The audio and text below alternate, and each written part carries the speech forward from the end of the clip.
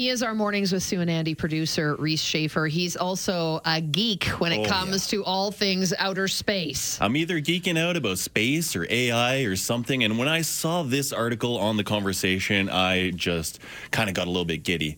NASA is sending out unmanned crafts now to get samples of asteroids and is kind of helping us learn more about the origins of the universe and the origins of Earth. So I had a chance to sit down with Neeraja Chinchalkar, PhD student in planetary science and earth science and exploration at Western University, who kind of laid out the science and the impact of these samples and how they could transform our knowledge of the universe.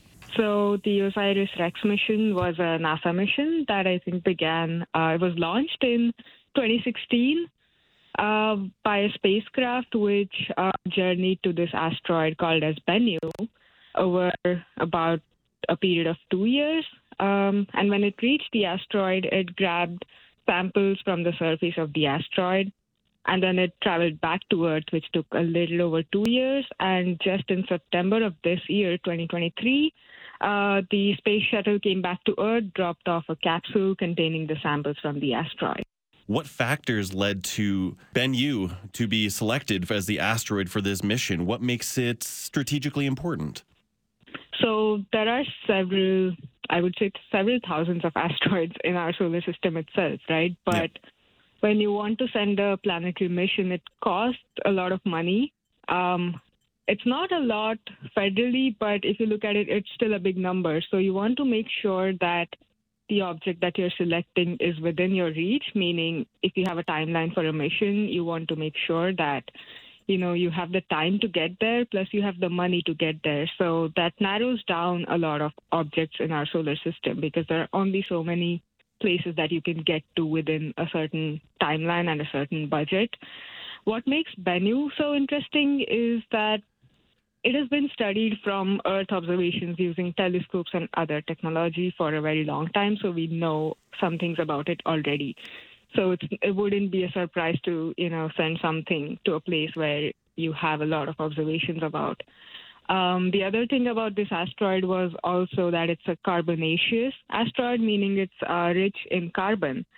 So if we want to bring samples back from a planetary body, one of the things that we're interested in exploring as a scientific community is what can these materials tell us about our solar system or even about our Earth? Because a lot of rocks or samples here on Earth have been changed since they formed. But if you look at objects outside the Earth, they have undergone very little deformation or changes since the time they formed. So we're really looking at very, very old materials that have been preserved in the condition that they formed in.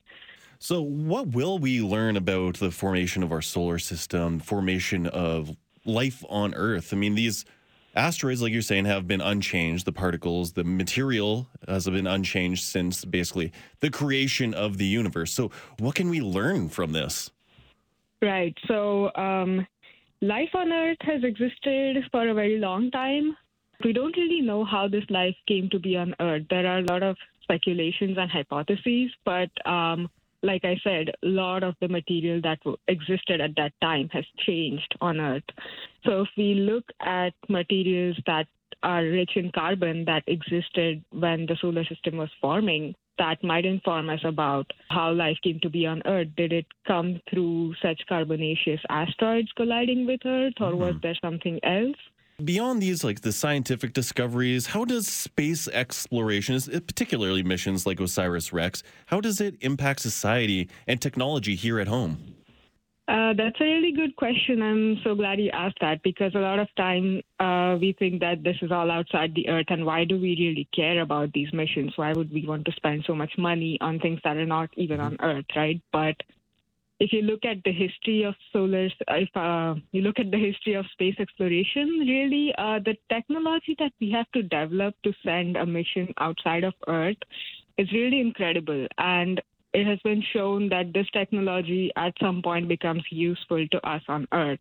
Things like satellite, or even if we're like monitoring ecosystems here on Earth or different types of landforms, or if we are using technology for security of our countries, all of this is developed as a result of space exploration. So you never know where this technology will be used on Earth because it's very innovative and it really pushes our understanding of technology and our own knowledge. So we can really use this.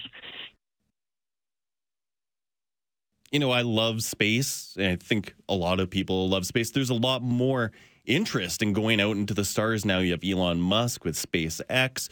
You have the new NASA mission heading to the moon. It's kind of a new golden era for space exploration. So, looking ahead, what do you see as the next big milestones or potential challenges in the field of planetary exploration? So I think for me personally, the most exciting thing I think is the Artemis mission that NASA has coming up, because after almost 3 decades, we're sending missions back to the moon, and we have so much technological advancement now. And challenges, there are still a lot of challenges in space exploration. I think funding is a big issue, especially now because we have so many missions. We really need to prioritize where we want to go and use the funding. How do you think this new golden era, this second space race, is going to influence young people that are watching it on TV? Do you think that there's going to be more interest in heading to the stars and planetary exploration and the STEM fields? So I really think that this is the second space age happening now, and I think a lot of people, kids especially, would be excited about space, and I think we really need that in space exploration.